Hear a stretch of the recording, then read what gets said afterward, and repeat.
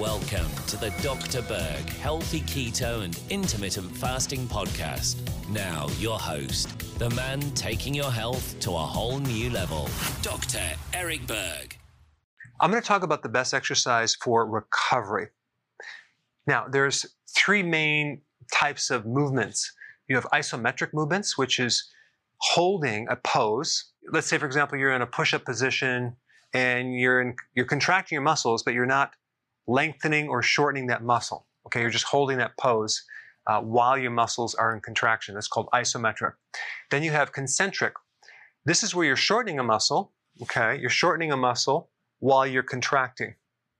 Okay, then you have eccentric type movement. That's where you're lengthening the muscle while you're contracting. So this would be concentric, and this would be eccentric. Okay, where you're going down this way. And there's many different examples of eccentric. You have, it's called negative training. Walking down a hill, you're going to use a lot of eccentric type motions.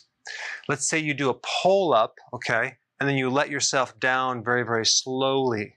That would be eccentric type motion. Or let's say, for example, you're in a push-up position and you're letting yourself down. You're not concentrically pushing, you're letting yourself down slowly. So it's kind of a reversal of a certain motion. Let's say you have these bands, right, at the gym, and this band is connected with your arm and you're contracting this way, right? That would be concentric. This would be eccentric, letting it down this way. Okay, so it's kind of like a reverse type training. There's a lot of benefits in this motion. Actually, more benefits than doing concentric type motions. First of all, it produces bigger muscles, faster muscles, stronger muscles. So let's say you're at the gym and you're doing bench press.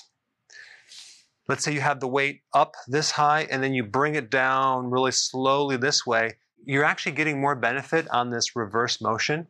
And you're actually stronger. You can do more reps that way, but they're going to have to spot you too because you're not going to be able to do the other motion as much. But you can get bigger muscles, faster muscles, and stronger muscles by focusing on this right here. Also, there's greater force in this negative eccentric motion. So you're going to have more disruption. And that is what creates the delayed soreness, even more than this right here.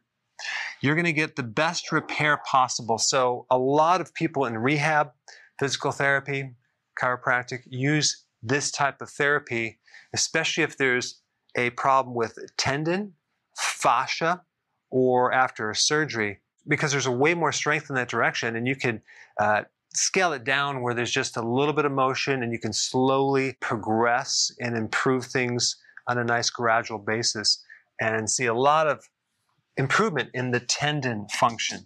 This motion is more efficient. There's less mitochondrial adaptation. And so it's really good for sarcopenia. This is a condition where people are getting older and they're losing their muscles.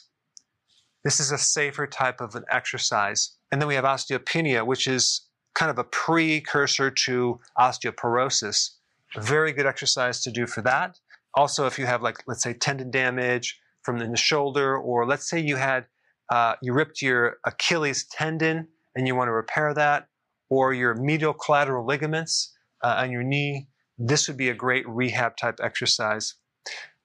And what's interesting is this type of motion produces more metabolic rate, more improvement with inflammation. It actually produces less inflammation, which leads to a whole series of additional very cool things. So I just wanted to bring your awareness up of this type of movement, and not necessarily a full video on all the different exercises, but it's something that you might want to look into if you're trying to recover a certain part of your body.